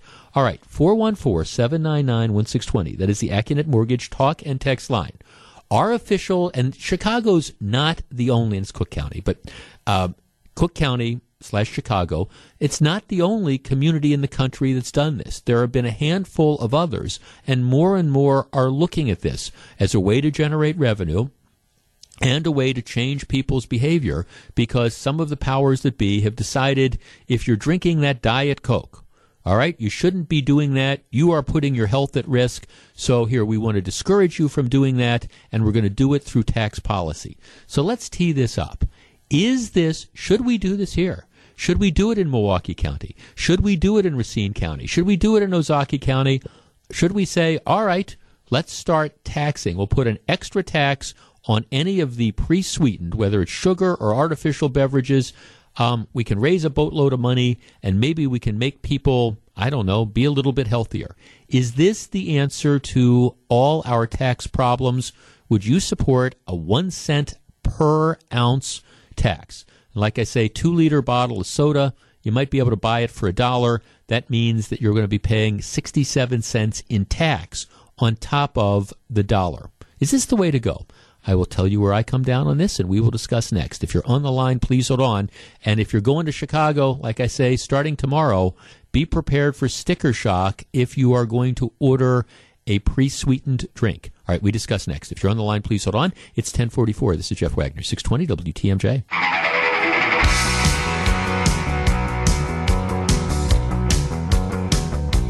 It's 10:46. Jeff Wagner, 620 WTMJ. Okay, if you travel to Chicago starting tomorrow and you go into a convenience store and you buy soda, a new tax is in place, a 1 cent per ounce tax on essentially any pre-sweetened drink. Coke, Diet Coke, Mountain Dew, doesn't matter if it's sugar or pre-sweetened, Snapple, iced tea, any of those types of things, you're paying a 1 cent tax. If you buy a 12-pack sleeve of Diet Coke, you're paying an extra $1.44 in tax.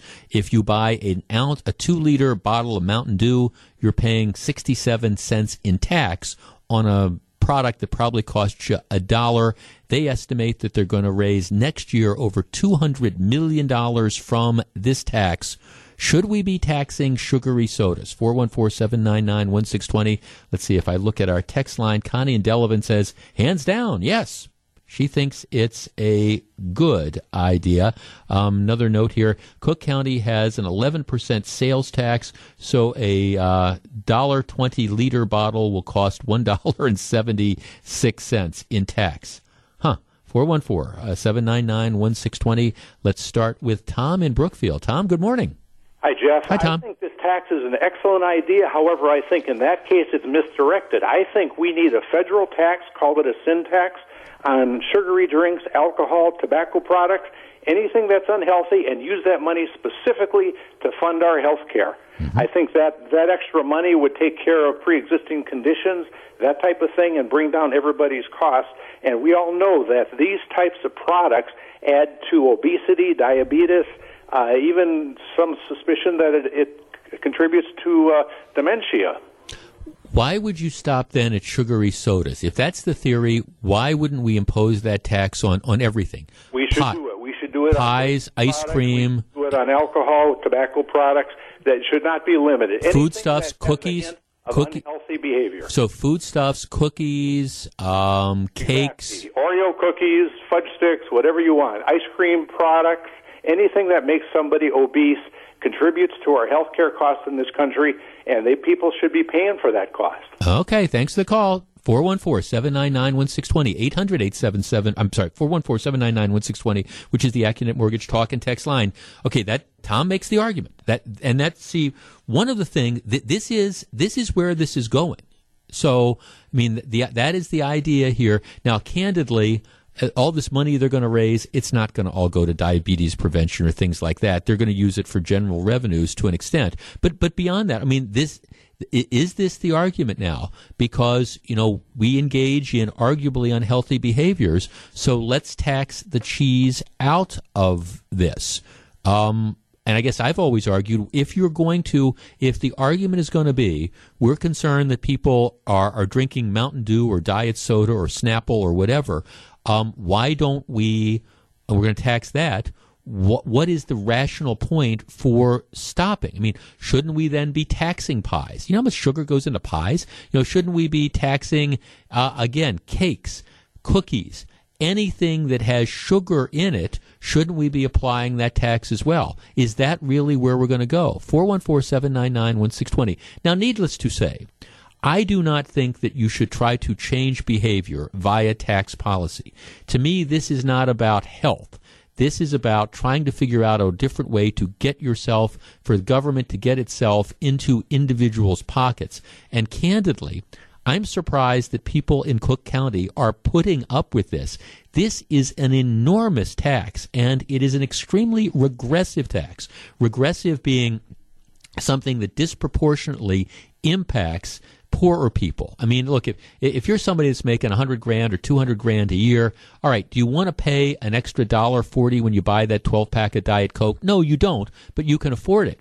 Well, what about the people who, all right, necessarily can't afford it? The person making $30,000 a year who still likes to have that occasional Diet Coke, they're the ones that are getting really stuck with this. Norman in Arlington Heights. Norman, you're on 620 WTMJ. Good morning. Yeah, good morning. I had you on, and I feel I have to comment on this. Number one, people who are getting food stamps are exempt.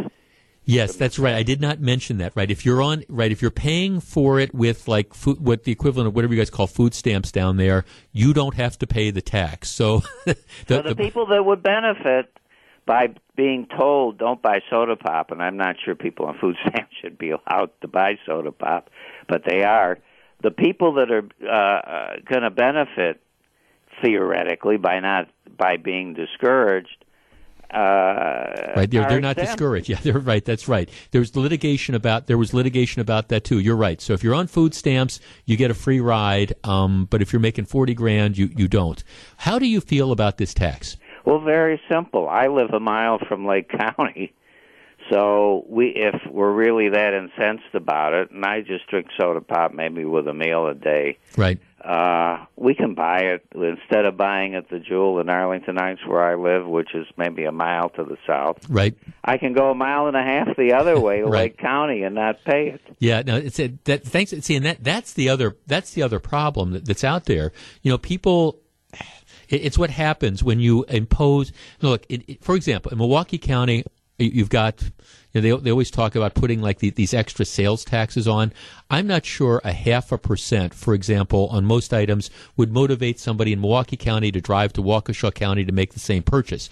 But I do think, especially for people with families, you're not going to change your behavior. If you go through 2 or 3 12-packs of soda in a given week, and you're talking about, okay, $1.44, times 3, at some point in time, like Norman says, he can drive 2 miles one way or 2 miles the other way. Well, he's going to go outside the county. I do think this is going to hurt retailers. Matter of fact, there's a story I'm looking at in the Chicago Tribune that's talking about how at least some businesses are already talking about layoffs because they know that this is going to end up hurting their business. 414-799-1620. Let's talk to, let's see, 1, 2, 3, 4, Linda in Greenfield. Linda, you're on 620 WTMJ. Good morning. Good morning. How are you? I'm good. What do you think?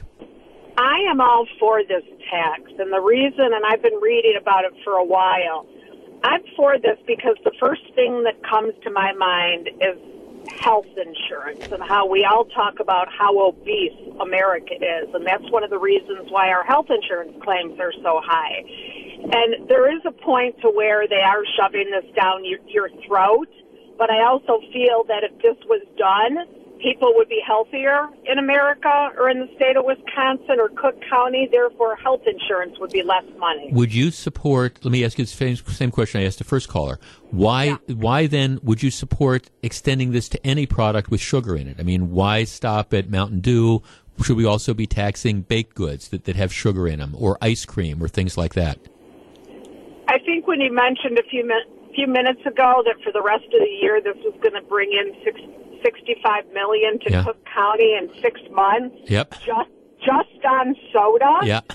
I think that's a great start. Maybe down the road, do something else, but I think soda, for $130 million a year, I think that's a great start for the state of Wisconsin. Okay, thanks for the call. I mean, that's it's out there. I mean, where do you draw the, what about potatoes? If potatoes, lots of carbohydrates in potatoes. If you're diabetic or pre-diabetic, potatoes are one of those things, and I love potatoes, but potatoes are one of those things that you're not supposed to eat because of the high carb content in them. So, what do we do? What do we tax? Should we tax potatoes? Now this is a very slippery slope because pretty soon you then end up imposing this type of tax. If the justification is we want people to eat healthy, pretty soon you're kind of limited. You're going to be taxing almost everything in the grocery store outside the vegetable aisle, and maybe even some of those. All right, we've touched a nerve. We continue the conversation next. If you're on the line,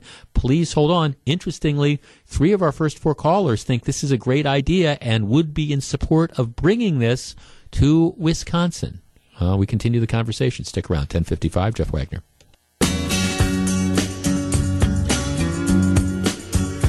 Jeff Wagner, 620 WTMJ. Tell you what, we've got the top of the hour news coming up. I want to carry this over, continue this for one more segment. We've got absolutely jammed phone lines on this. If you go down to Chicago, starting tomorrow, you will pay substantially more in tax if you buy a pre-sweetened beverage. If you're buying beverages like that in grocery stores, you're going to be paying a ton more money. Is this the way to go? 3 of our first callers say, yeah, they'd like to see this happen in Wisconsin. We continue the conversation. Hang on. It's 10:59. Jeff Wagner, 620 WTMJ. It's 11:08. Jeff Wagner, 620 WTMJ. We're continuing our conversation. If you go to Chicago, starting tomorrow, you will pay, and you order a soda, diet soda, regular soda, Mountain Dew, any pre-sweetened drink. You go in and buy one of those pre-sweetened energy drinks. Doesn't matter. Anything that either has artificial sweeteners or has sugar in it, you will pay a 1 cent per ounce tax. Buy a 2-liter bottle of Mountain Dew or Diet Coke or Diet Fanta or whatever, you will pay 67 cents in tax, in addition to the $1 that the liter costs.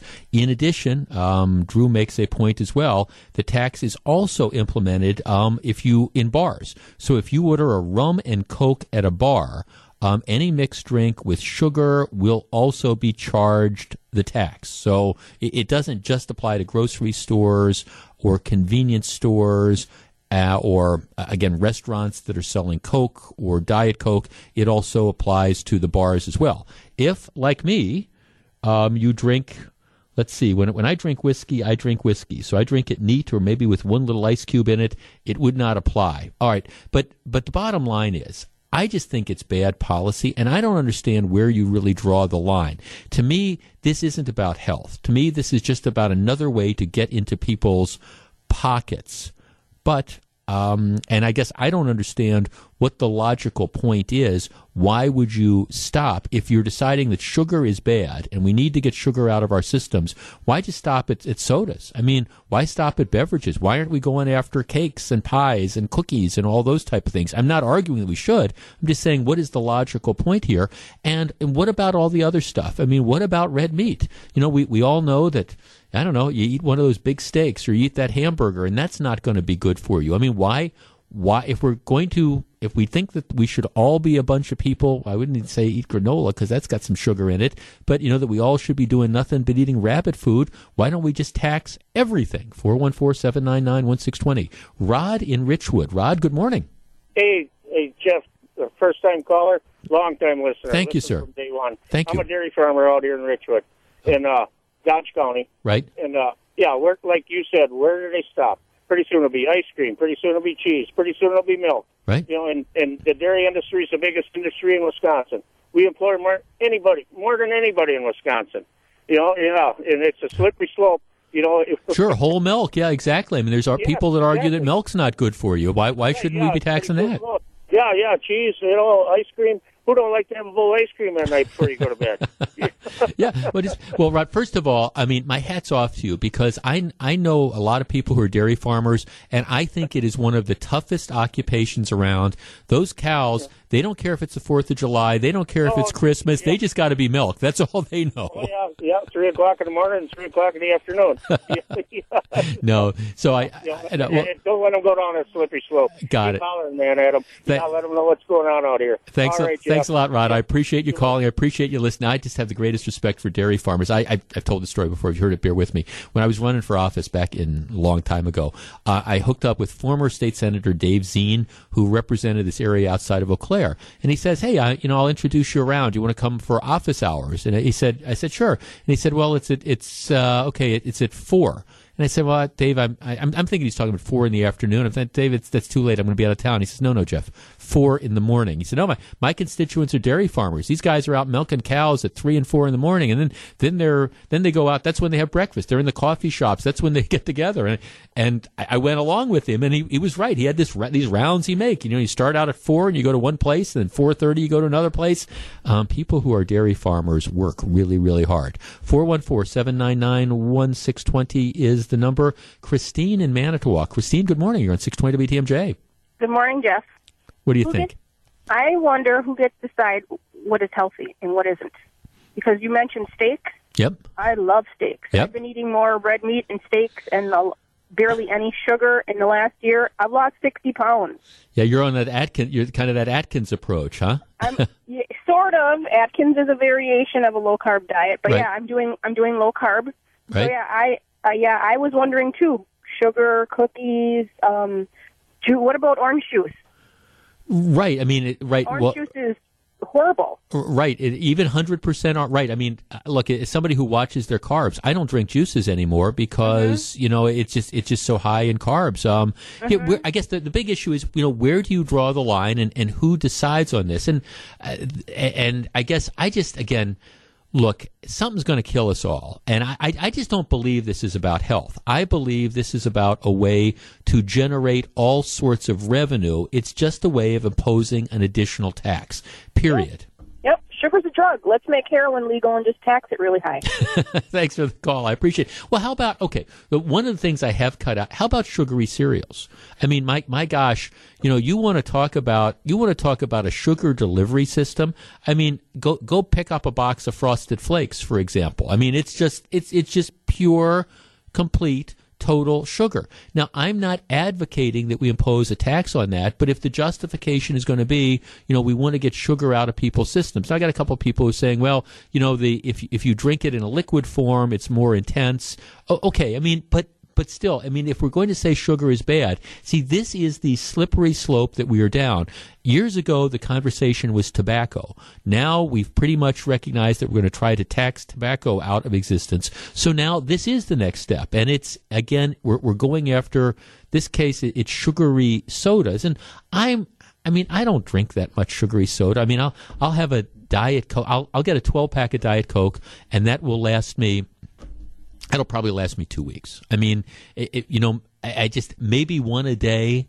I drink black coffee, I drink beer, I drink whiskey, I drink things like that. But I mean, but for people, if you've got kids, for example, if you've got families, and you decide that you think it's okay for your kids to have a soda from here and there every once in a while, the problem isn't people having that occasional thing of soda. The problem is, all right, if you're guzzling the 2-liter bottle of Mountain Dew, once a day, yeah, that's going to cause you some issues. But do we really need the government taxing everybody for that?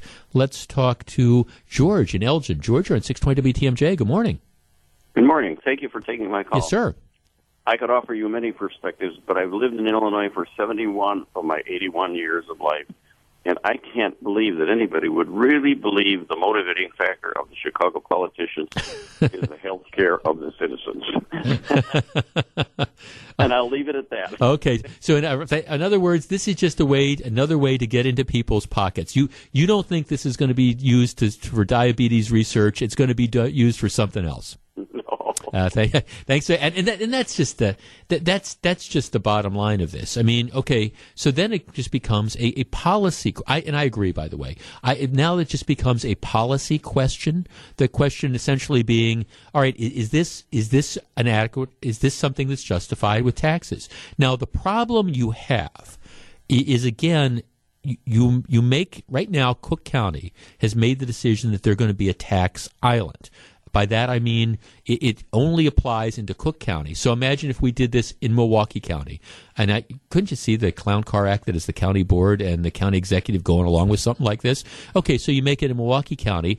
Well, again, what does that do? It hurts a lot of local businesses because some people are just going to make the decision, okay, I'm going to drive out to Waukesha or I'm going to drive up to Mequon and I'm going to buy my stuff there or down to Racine County. You make yourself a tax island if you keep doing this stuff. Let's talk to Chris in Hartford. Chris, you're on 620 WTMJ. Good morning. Hi, Jeff. How are you? I'm well, thank you. Okay, is this a good idea? That's a terrible idea. I understand why someplace like Illinois or Chicago will do it, because they are so far in debt, they need every penny that they can get from a tax revenue standpoint. Right. But from a policy standpoint for the citizenry, I think anybody who thinks that this extra funding is going to be used for all these warm and fuzzy programs of right, diabetes reduction and all the other stuff, I think they're crazy. They're delusional to think that the government is ever going to use the money for anything more than the government. Yeah. Right, exactly. And it's just, you're exactly right. It's just an alternative way of getting revenue, and it's going to be getting a heck of a lot of revenue. I mean, this estimate, $200 million in additional tax revenue. Yeah, I was incredible dollar value. Yeah, I was kind of taken back. No, thanks for calling. And see, the interesting thing, Chris, that kind of leads me into one of these other points. The interesting thing is, okay, they say they're doing this to, again, try to make people eat healthier. Try to make people, I guess not eat, but, drink healthier or whatever. But yet they're depending on this revenue. It's $200 million. Well, that tells me that, again, they're not really counting on this changing behavior. They're counting on this, again, as a way to raise a boatload of revenue. Dennis in Elkhorn raised an interesting point, too. What I don't get is, why do they include non-sugar soda with 0 calories? So why do you include like Diet Coke? Because that's not contributing to obesity. Interesting point, which tells you maybe this isn't about obesity, because again, yes, and they do. Diet Coke, Coke Zero, Diet Mountain Dew, doesn't matter if it's pre-sweetened. If it is pre-sweetened, either with sugar or with a sugar substitute, it gets included. And of course, like drinking Diet Coke, I don't want to get too deep in the rabbit hole, but that's not going to increase your chances for obesity. It might cause other problems as well. But right, like I say, this is the latest war. It is the war on, again, consumers. First it was tobacco, I get that, but now it's diet soda. And I hate the slippery slope argument, but where do you draw the line? Is it going to be milk? Is it going to be ice cream? Is it going to be bakery products? Is it going to be red meat? Where do we end up drawing the line? Well, Cook County, they're drawing the line in soda. So if you're down in Chicago anytime soon, be prepared for sticker shock. It's 11:19. This is Jeff Wagner.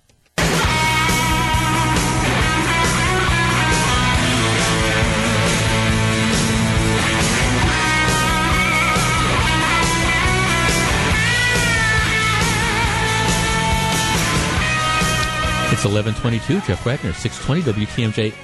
Every once in a while, you surprise me, and I thought that was an interesting conversation. And I would say on our texts and the emails I'm getting and the calls, it was about 50-50. People supporting this and people opposing it. I guess I was thinking going into this topic that almost everybody would think imposing this type of massive tax increase on consumers who buy soda, I was thinking most everybody would think it was a bad idea, but actually it kind of split, at least among the people reaching out to me. How does a company's mission affect the way in which they attract and keep top talent? Rich Musin, the CEO of Badger Meter and a great guy, gives his philosophy on this when he joins the folks at Milwaukee in the latest edition of the Intersection of People and Place podcast. It's up now at WTMJ.com and on the WTMJ mobile app.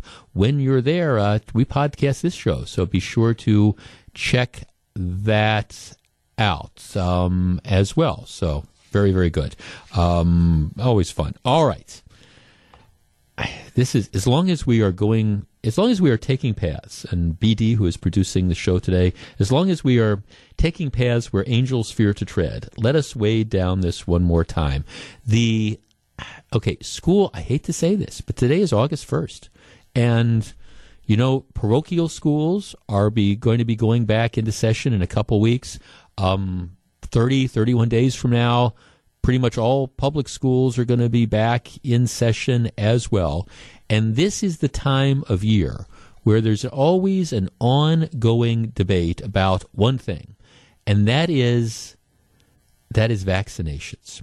And it's something that I will tell you honestly, I am very, very sensitive about. There was a story, a national story, talking about how if you are what I'm going to call an anti-vaccine parent, it is becoming more and more difficult to be that, because more and more states are adopting laws which say if you want to send your kids to school, the kids have to be vaccinated. Now, in general, there's three kinds of objections that you have. First of all, it's the health objection. The idea that if by giving this vaccine, if it's going to put your child at risk. Every state allows, if you've got medical evidence indicating that taking the vaccine would hurt the child, okay, you're out. A number of states have religious objections. If you certify that it is against your religion to have your child vaccinated, then you can avoid it.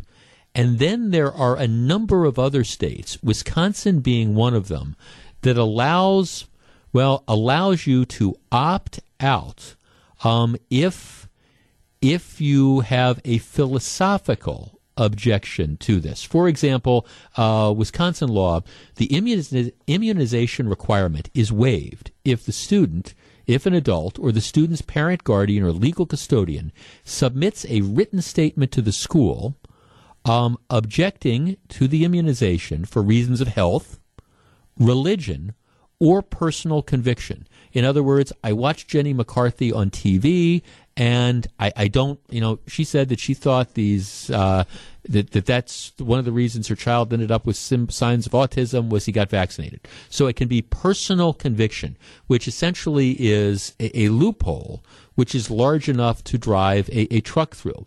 There are many people who believe that these laws that allow people to opt out simply because they don't want to do it have led to increasing numbers of kids going to school and not being vaccinated. So in response, what a number of states have done, not Wisconsin yet, is that they have made it more difficult for parents of school-age children to opt out. Since 2011, 9 states have either limited exemptions or added new requirements.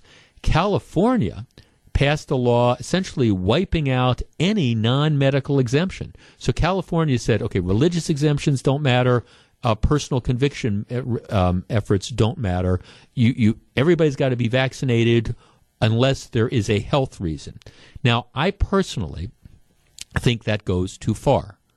At the same time, I don't think these laws that allow parents to opt out of having their kids vaccinated simply because they don't feel like it, I don't think that's right either. All right, 414-799-1620. That is the Acunet Mortgage talk and text line. And again, I understand we're going where angels fear to tread here, but the whole idea of vaccinations is for a herd mentality. In other words, you have a large group of people who are vaccinated against these childhood diseases, measles, mumps, polio, whatever. And as a result, you kill the disease. We have eradicated, through vaccines, we have eradicated childhood diseases which devastated this country generations ago. Unfortunately, some of these diseases are coming back because there are parents who are deciding to opt out of these vaccinations. And candidly, I have a problem with that. All right, 414-799-1620. That is the Acunet Mortgage talk and text line. Should you be able to opt out of having your kid vaccinated not because of a health reason, not because of a religious reason, but simply because you don't like vaccines and don't feel like having it done. 414-799-1620 is the number. We're back to discuss. It's 11:28. This is Jeff Wagner, 620 WTMJ.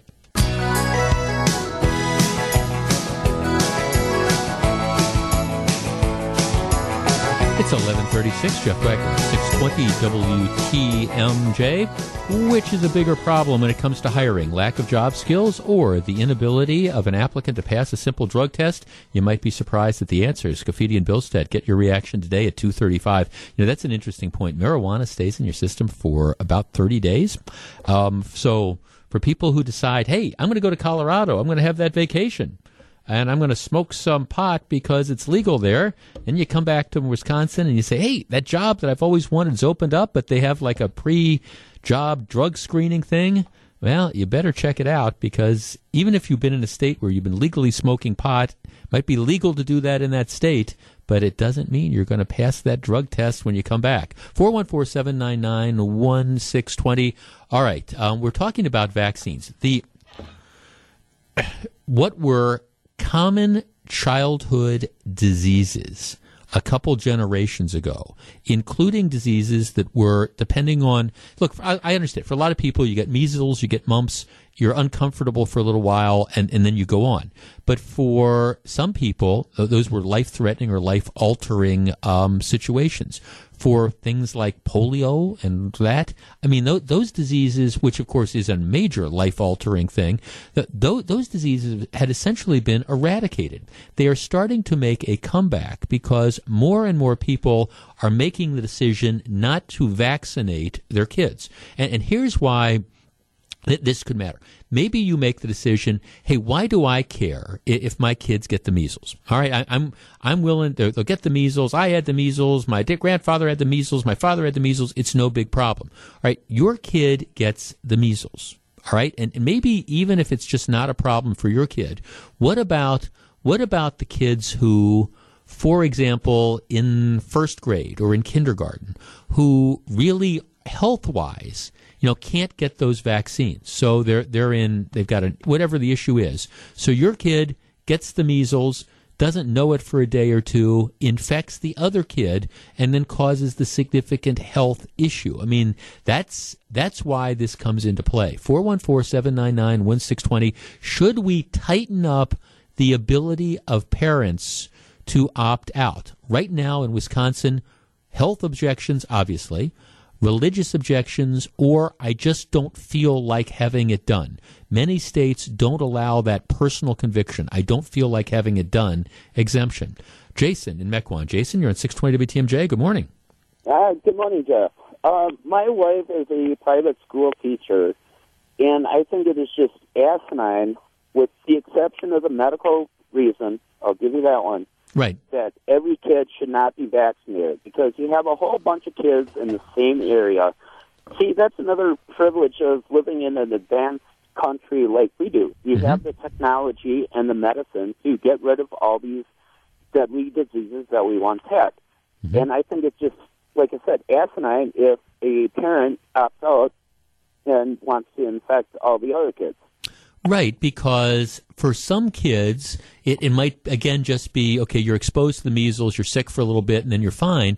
But for other kids, if they've got compromised immune systems or whatever, getting exposed to some kid that has the measles could end up being a fatal thing. And I guess my issue is for what reason? I mean, I understand that there's issues with, do you give too many vaccines at once? Do you combine too much, and should they space them out over a longer period of time? But this argument that we shouldn't vaccinate, I just have trouble with that. I just do. Well, yeah, I mean, you got to keep the public wealth or public safety in your, front of your mind, and not vaccinating your kid is not thinking about that. I mean, it's just. Right. I mean, again, no, thanks for your call. I mean, yeah, I guess that's, and I have no trouble with the health objection. I don't. And I have no trouble with a legitimate religious objection. But this notion that, for example, I know there's been kind of this hysteria about whether these vaccinations. And by the way, I do understand, like I was saying a minute ago, there is an issue. Do you give too many too soon? Do you need to space them out more? And I really don't have a position on that, but I appreciate it. But there's all this junk science that's out there that suggests, including some completely now debunked report that used to allege that there was some link between some of these vaccines and autism, and it's just been completely and totally debunked, but people hear the headlines, and so they make these decisions. Okay, let's talk to Peter in Pewaukee. Peter, good morning. You're on 620 WTMJ. Hi, Jeff. How are you? Very well, thank you, sir. Okay, should we vaccinate? Oh, absolutely. Absolutely. I'm 70 years old. I contracted polio in 1948. Oh. And I wish I would have had the vaccination, or it would have been available at that time, so I could have it before I contracted polio, because the last 20 years of my life haven't been such of a party, Yeah, and that's a disease, Peter, that has essentially been eradicated, and yet polio is even making a bit of a comeback, not as much as some of these others are, but because people are making decisions not to get vaccinated. And if you could save people from going through what you're going through with, my goodness, wouldn't people do that?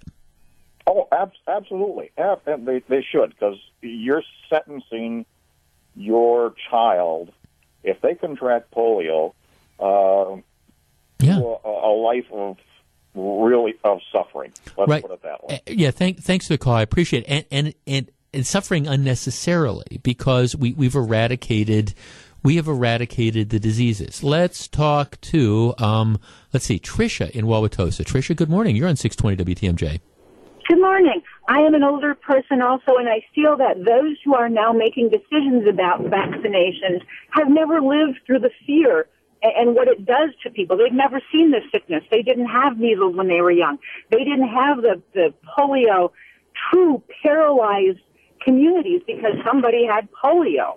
They never saw that. So it's very easy, I think, to say, well, I'm not going to have my child vaccinated because they haven't lived through the terror of some of these illnesses. Yeah, or if we don't want to be as extreme as polio, still the argument. Okay, so who cares about measles? Most people, it's a common childhood thing. You're fine. You get over it. Then you've got the immunity. Well, what about the kids for whom they don't, or that you have that incredible adverse reaction? There's a disease that we have eliminated, and now it is coming back. Exactly, and when it comes back, they always come back stronger and harder to treat. Well, even rubella. If a woman is pregnant standing next to a child with rubella, the chances of her, I believe, having a miscarriage or damage to the baby are significantly higher. Yeah, no, there's no question about it. I mean, thanks for calling. Here, okay, let me see. Let me switch over here. Our text line has exploded on this one as well. And see, part of it is, I admit, I wrestle with the idea of, the government. What is the government's role in mandating, individual health care decisions? Gee, Jeff, do you think that the government should tell people that they have to do this or have to do that? And in general, my answer to that question is no.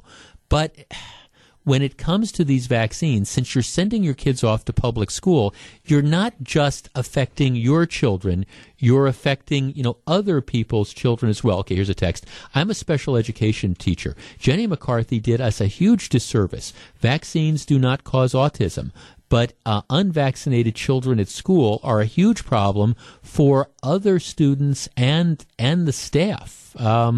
Yeah, that's an issue. 414-799-1620. Let's talk to Beth in Neosho. Beth, good morning. You're on 620 WTMJ. Hello. Hi, Beth. Hi. Vaccines should not be mandatory at all because there are certain kids that react to them. Mm-hmm. And if they are mandatory, these kids are going to be ending up dying. Well, I mean, there's always an exception for health. If the doctor is willing to certify that a child has a risk, I mean, I don't think anybody would argue. Doctors don't even recognize a vaccine reaction when it occurs.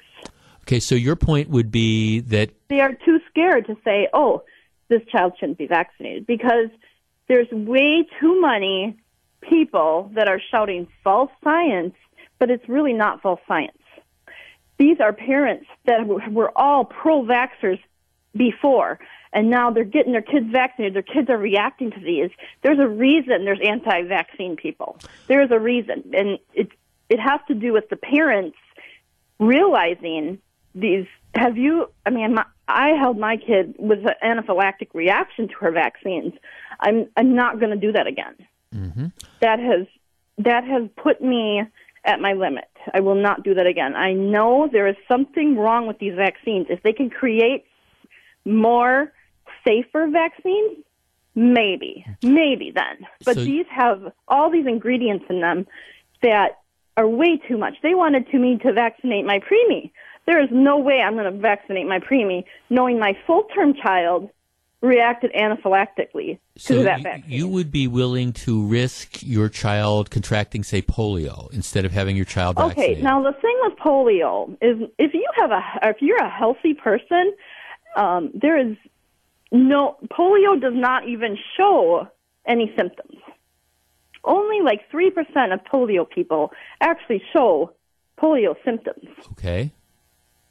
I guess I'm not following though. So why would you, given how debilitating that could be, if you could prevent a child from having polio, why wouldn't you have them vaccinated? Why wouldn't we allow the immune system that God gave us to work? Well, why are we depending on these vaccines is my question. Because in reality, you're not going to get polio. You're not going to get it doesn't happen. When was the last polio case in the United States? Well, there has been a resurgence. They're starting to see this coming back. I mean, how far, with all due respect, how far do you carry this? I mean, there's all sorts of medical truth. You say, why don't we allow the immune system to deal with this? Well, does that mean that, I don't know, anytime you get ill, does that mean that, hey, you've contracted something that we could, penicillin, let's assume you're not allergic to penicillin. All right, you've contracted something, we can give you a shot of penicillin and you're going to be better. We'll get rid of that, so we're not going to give you the shot of penicillin. We're just going to let the immune system go. I mean, I guess you have medical science that has made these advances. And I understand that there's always the potential that a child is going to have an adverse reaction that the doctor's not going to catch. I get it, and that's always that's a risk. But at the same time, you balance that out against the fact that by not having the child vaccinated, you expose them to childhood diseases that we pretty much eradicated, and you expose other people to diseases that, all right, might in fact be life-threatening. All right, let me take a quick break. It's 11:49. Jeff Wagner, 620 WTMJ. Jeff Wagner, 620 WTMJ. All right. Here's the story. I've been pointing this out. A week ago Saturday, you had the 6-year-old boy who was shot as he was running up to his grandmother's porch. He was waiting to go fishing, I think, with his stepfather. His name was Justin Evans. The investigation has been ongoing, and I think it's been particularly aggravating in the world where it takes a village that you had people who immediately after that shooting knew who did it, and either did not come forward or enough of them didn't come forward to provide evidence to the police and the district attorney's office that they could issue charges. The breaking news report is that a 23-year-old man was arrested in Milwaukee and a 32-year-old man was arrested in Chicago. They're both being described as persons of interest. So we don't know what prompted the shooting. We don't know what the background is going to be. We don't know whether this was just, again, we don't know what happened here, but it's a horrible, horrible situation. I expect that there will probably be charges coming out in the very near future, and it'll be interesting to see what the criminal records of these two are. But 10, 11 days later, at least two people now appear on the verge of being charged in connection with the death of this child. And that, to get these people off the streets is a very good thing.